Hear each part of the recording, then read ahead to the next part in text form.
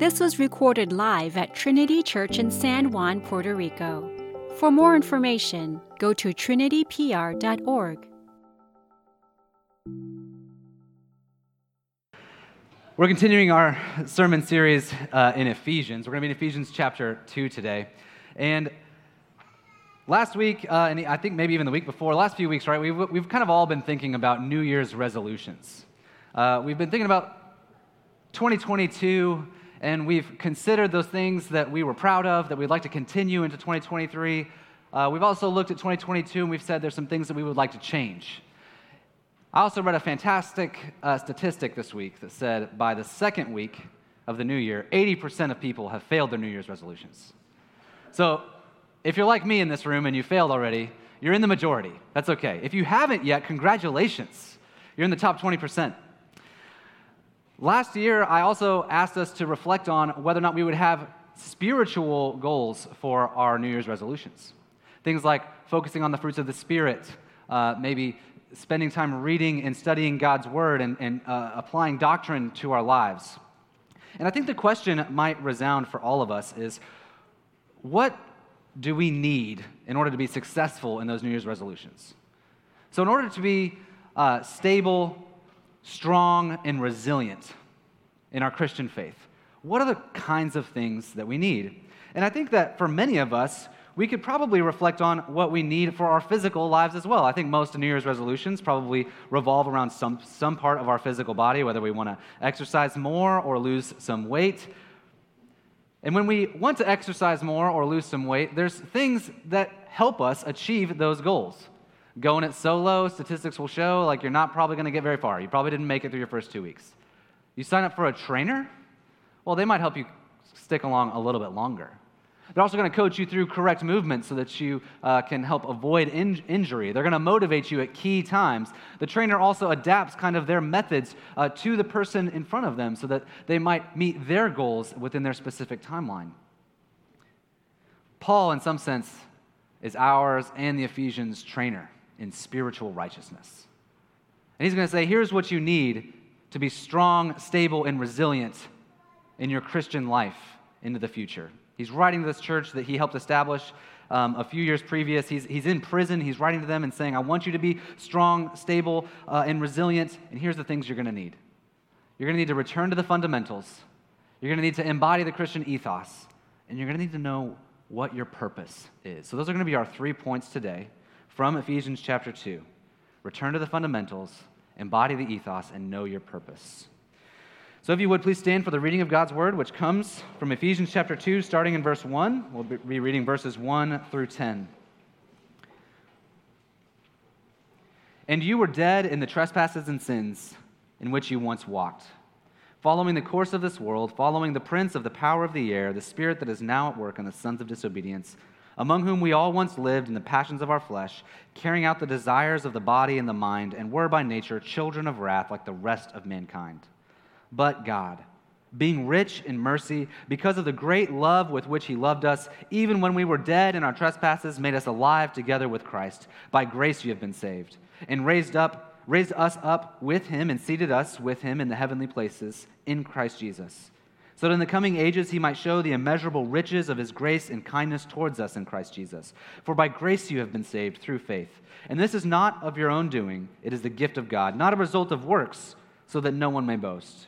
For we are his workmanship, created in Christ Jesus for good works, which God prepared beforehand that we should walk in them.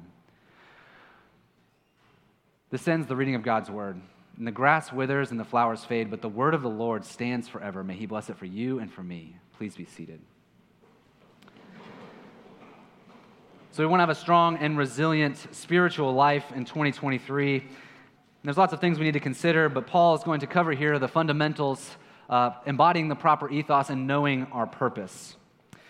You know, the fundamentals actually make some sort of sense. When I have ever tried to work out, there's something I've always done wrong, and that's when I'm squatting, like with a bar, right? Every coach since high school weights and onward that has ever seen me squat with a bar has said, something's not right. And for weeks, they'll make me do just the bar, going up and down until I relearn the fundamental movement that is squatting. There's something that happens when I stop working out for a period of time, or even if I'm just left by myself, where I start practicing in a way that is contrary to the fundamental movement. And the problem with that is that inevitably, if I were to continue in my own ways, it would cause some sort of long-term injury. It is not how my body is supposed to move, and yet for some reason it feels more comfortable to me to squat the wrong way than the correct way. I think the Christian life is actually very similar. I think many of us hear the gospel, we come to faith, we start learning how to move our spiritual lives up and down, and we start to say, okay, this is how it moves, this is how it feels, but then over time, we start to find that we prefer moving in ways that are a little bit off, a little bit to the side, not quite correct, a little bit disproportional. And we need somebody to come around and remind us of the fundamentals. No, not this way, like this. Balanced. Somewhere along the line, we started compensating our movements with movements that were improper and contrary to the fundamentals. Now, we might say that sometimes we're taught to move in this inappropriate way that's contrary to the fundamentals, but Paul right now is kind of focusing not on individuals per se, but on the corporate body and our responsibility. And so I'd like to just focus on how we actually train ourselves, how we just by our very natures actually do things that are contrary to the fundamentals of the faith. And the Ephesians needed the same thing, don't be mistaken. This is what Paul is doing through verses 1 through 7. He's reminding them of the fundamental movements of the gospel. And so we're going to walk through these verses real quick. The first fundamental is that you were dead in your trespasses and sins. First, you were dead. Now, we talked about this a little bit last week. You weren't just a little sick. You weren't just drowning and needed a life preserver. You didn't need just a little bit of assistance from God. You needed resurrected from the dead.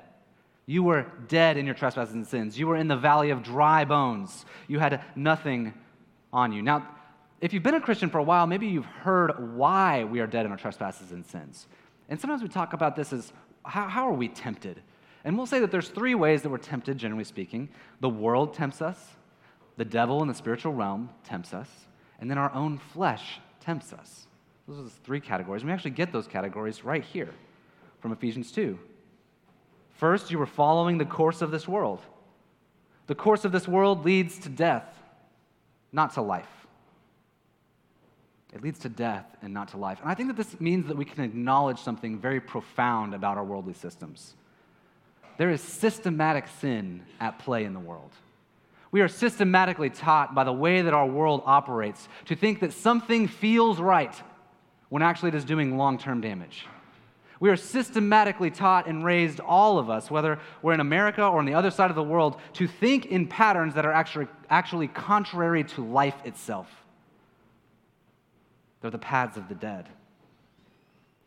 But it isn't just the course of this world that we follow. We also follow the prince of the power of the air. Now, in our Western culture, we tend to downplay the spiritual realm, and the Bible doesn't do that. It acknowledges that Satan is a real figure, and so are demons. And yet, I want to draw a sharp distinction, because sometimes I hear Christians try to absolve themselves of responsibility for their temptations and sins by saying, I'm just oppressed by this demonic presence, or the devil made me do it. And it's not very often I hear it that directly, but they kind of insinuate it by how they're talking about it. And I would just say that even here, that's not how Paul is talking. He said, you were following the prince of the power of the air. The responsibility falls on you. You were created to do something different, not to follow that prince, but a different prince, God himself. But by nature, we did what we ought not to do, and it led us to death. But there's a third thing. We all once lived in the passions of our flesh, carrying out the desires of the body and the mind. And if this doesn't describe our current culture, I don't know what does. Right now, our current culture says that whatever you desire, as long as it doesn't harm someone else, is good. And the Bible directly contradicts that. It says that your very desires must be actually shaped by God himself, because what you desire is the wrong thing. You don't actually want life-giving things. You want things that lead to death itself. The Ephesians needed reminded of the fundamentals of the faith, that they were dead. But although the gospel always starts with the bad news, the word gospel actually means good news. And so the good news comes in verse 4. These things were all true for you, but God. All of these things were true and would have continued to be true because of the world, the devil, and your own flesh. But for God, who because of his mercy and love, when we were dead, made us alive, raised us up, and seated us with Christ. Now, there's so much that I could say about these verses right here, but I just want to acknowledge something real quick. And you can tell that this is kind of the emphasis of the passage in English. But if you were to go to the original language that Paul wrote in, you'll find that he's actually, at least two of the words, kind of making up a new word, kind of like brunch. He's like mushing two words together. And so these words are made us alive together with, is all one word. Made us alive together with. He's just like mushed it all together, and it's one big word. Raised us up with, it seated us with. All of these are kind of one-word things that he's trying to highlight and emphasize the fact that this is what matters. But we're going to focus a little bit more on that a little bit later in our sermon. But for now, I just want to know why God does it. We were dead, but God, because of his great love, mercy, and kindness. If you'll remember last week, I asked the question, how do we know that God loves us? And Ephesians 1, 3-14 says, we know that God loves us because he saved us. He showed us favor that we are not entitled to in the life, death, and resurrection of Jesus Christ himself. Okay, so what does this have to do with the fundamentals, right? We talked about being dead, and we talked about but God's graciousness in saving us. Here's the fundamentals. We kind of have two ditches of our Christian life that we steer towards. On the one hand, we have works righteousness. And this is how this tends to look for most of us in this room. We are saved at some point in our lives. We come up, we pray the prayer, we sign on the line, and we start learning the fundamentals again, and we go, okay, this is by grace that I've been saved, but now I've got to work. Now I've got to prove it. Now God's sitting up there, like, all right, I gave you forgiveness of those past sins, but these new ones, what's going on over here? Are you going to handle those? You going to take care of that before we meet back together and we come back together on a Sunday? It's works righteousness on one side. On the other side, we have what's sometimes called worm theology. And it's where we tend to perceive of God as a little bit grumpy, dissatisfied, embarrassed, that he has to save us at all.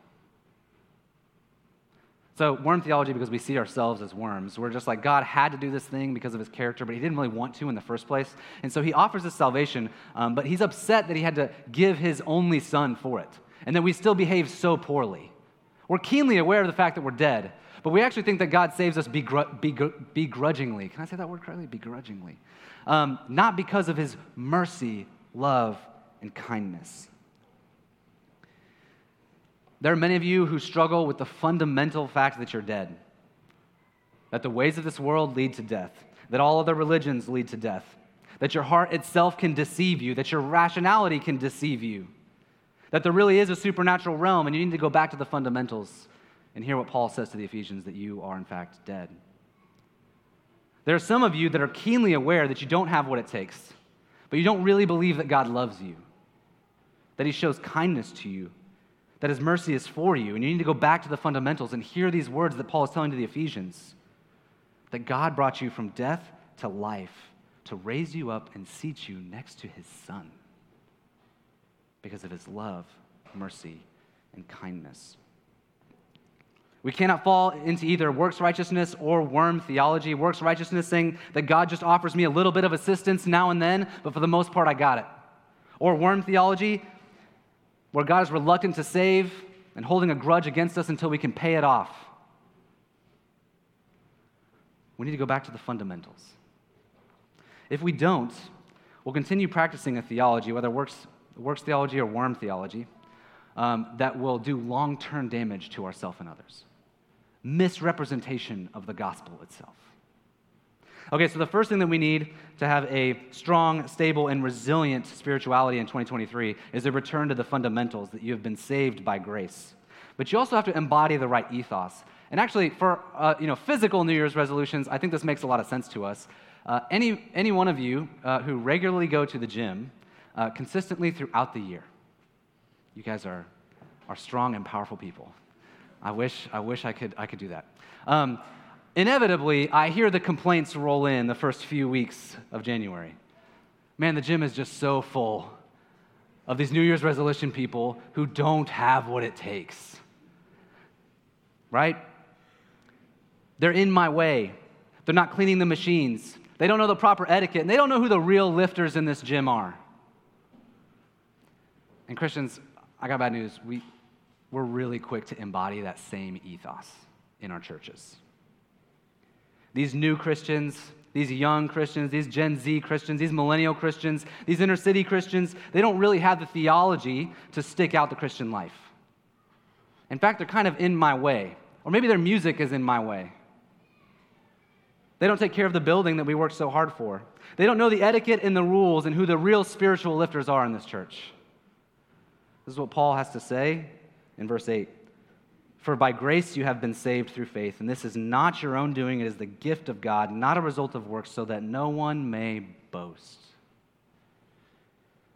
Paul circles back around to this point that he's mentioned over and over again, that it's by grace you have been saved, to remind the Ephesians and us that none of us have what it takes on our own.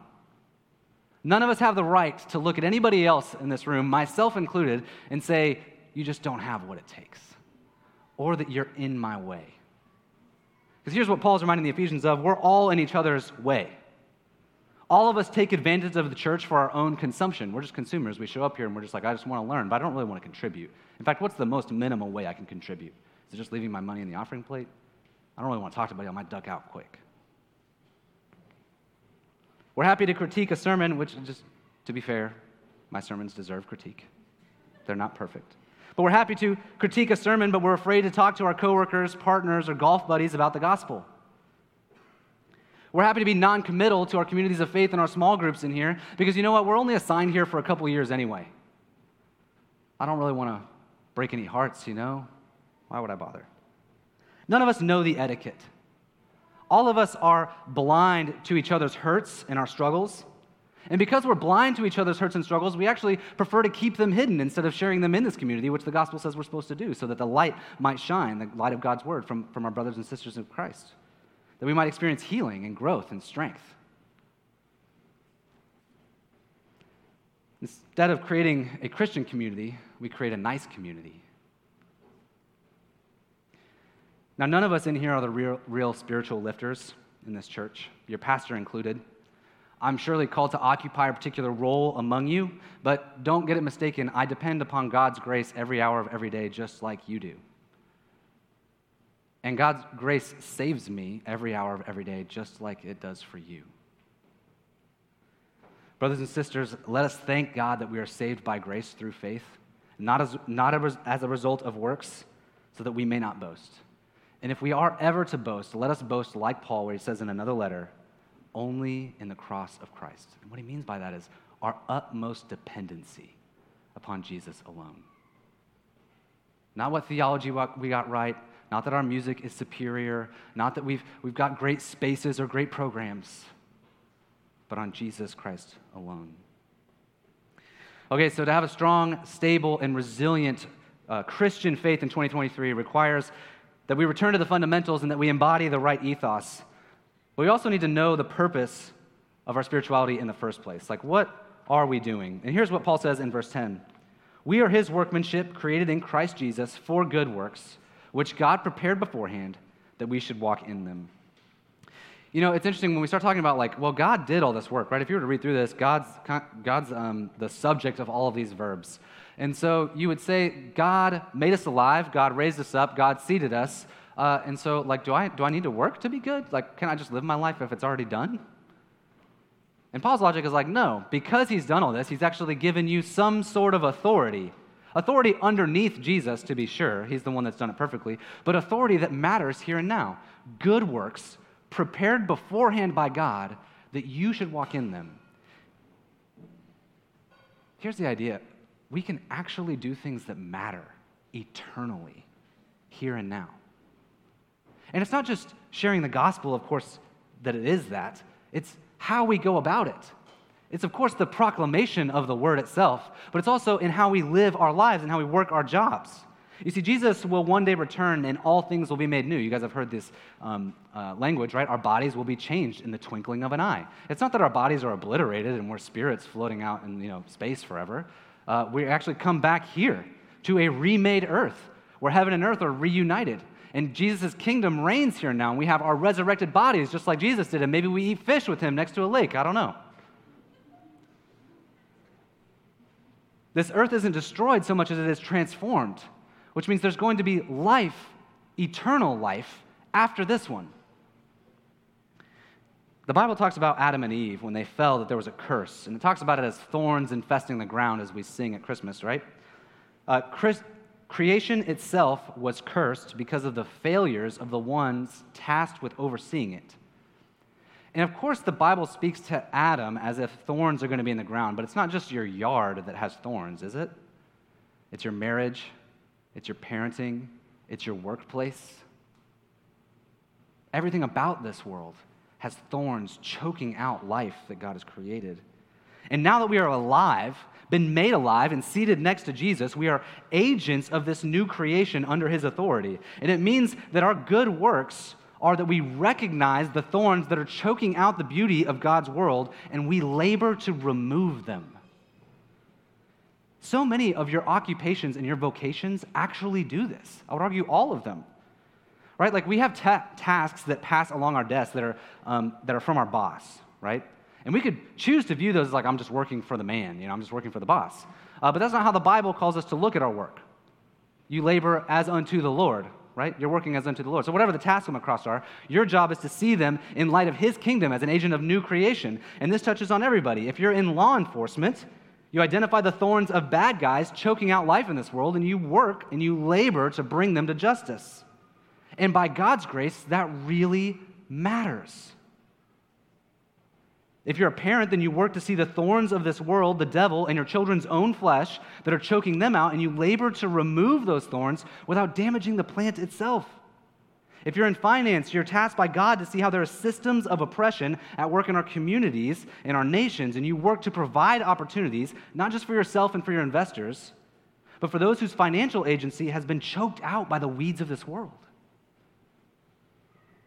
And of course, all of this, in every aspect, has to point back to Jesus. If it's truly a good work, when we actually, by God's grace, accomplish a removal of one little thorn by our power, we look back and we say, yet not I, but through Christ in me. Your work here has real and everlasting purpose because God made it so. He didn't make it meaningless. He didn't make you alive and raise you up into heaven and seat you at the right hand of Jesus Christ himself for you to be slothful, but to work in freedom because it's not your eternal position is not dependent upon how well you perform, because inevitably we will perform poorly, especially if you're comparing yourself to the only person you should be comparing yourself to, which is Jesus.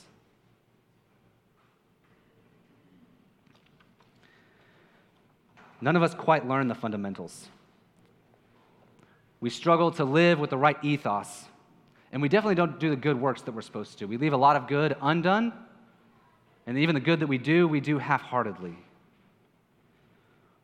All of us struggle, and so we depend upon those key operative words in this passage, those words that Paul was creating that I was talking about earlier. Made us alive together with, raised us up with, and seated us with. With who? With Jesus. As we labor in this world, as we depend upon him for our spiritual strength and fortification, we have to constantly look back at the fundamentals, constantly look back at him to know what the ethos is, constantly look at him to see what real good work actually is, constantly depend upon him for that good work each and every day, because we will fail. I mean, parents, we know we fail. Right? Like maybe in your job, you can be like, you know what, I'm killing at my job. I'm not, we'll talk about that later. I'm sure there's some areas to improve. But like parents, we just instinctively know. There's times that we're like, man, I handled that really well. But I would say 90% of the time, you're like, oh, that probably could have been handled better.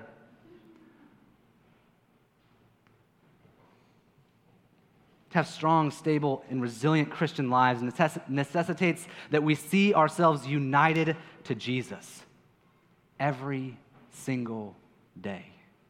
Imitating him, pretending to walk in his footsteps, even though we're so bad at it. Utterly dependent upon his finished work as the basis for our strength and our core. You want to have a strong spiritual life in 2023, you're going to have to learn to be more dependent upon Jesus, not less. So that when we see our distorted fundamental movements, we don't have to double down in works righteousness or despair in worm theology. Or when our ethos is self-centered, we don't have to do the same thing, but we can recognize how Jesus is actually the one who guides us in the correct ethos and path that we need for our churches.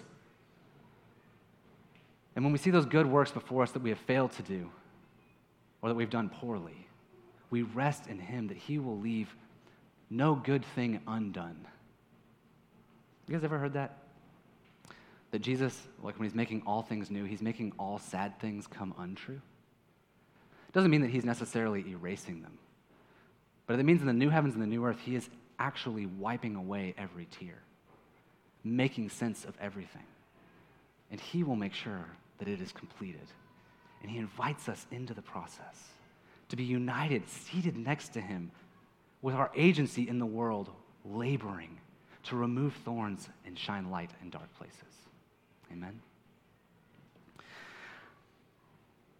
Jesus gave his very body and his blood, is what we celebrate at this table here, so that these things might be true. To actually bring us from death to life, he was going to have to go from life to death.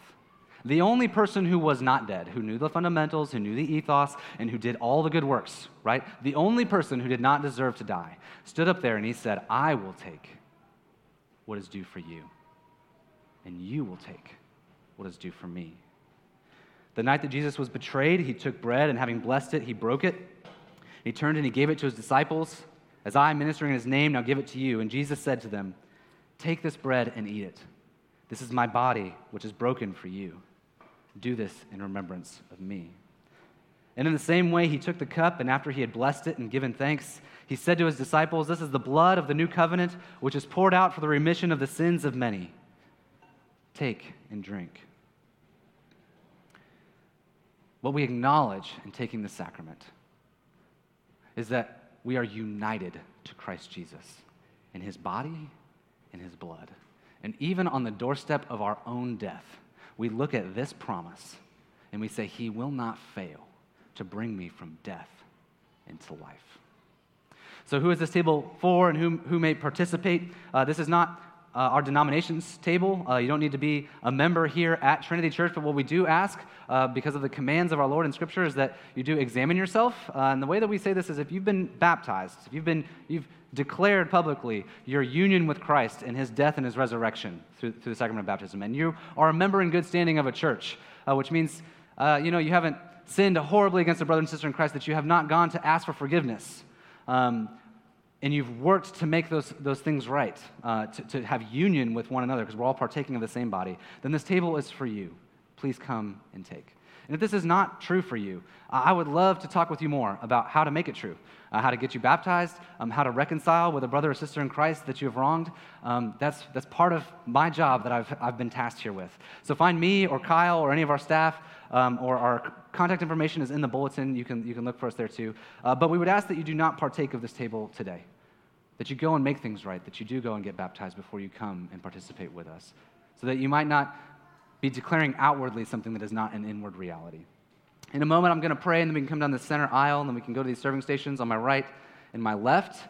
I believe if you require the gluten-free option, you're going to want to go to my left. They also have regular bread over there, so you don't have to go over there if you're like, I don't want that gluten-free stuff. You can go. I just noticed sometimes there's a disparity between the lines, so you can go. They have other bread over there too. Gluten-free bread. There's also red wine and clear grape juice. Please take according to your conscience. If you would, please pray with me.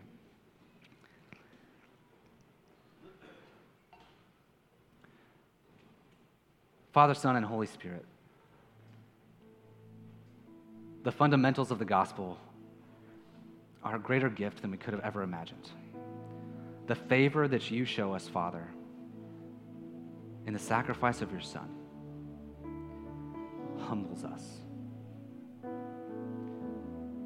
When we really consider the fact that we are brought from death to life,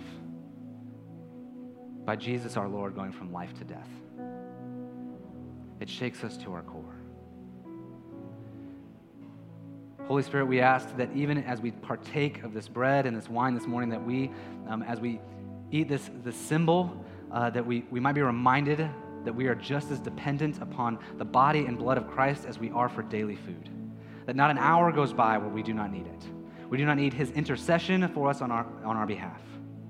And we ask, Holy Spirit, that you would transform these common elements to their supernatural use to nourish our faith, our dependence upon Jesus, that he will not fail in any of his promises. And we ask this in Jesus' name. Amen.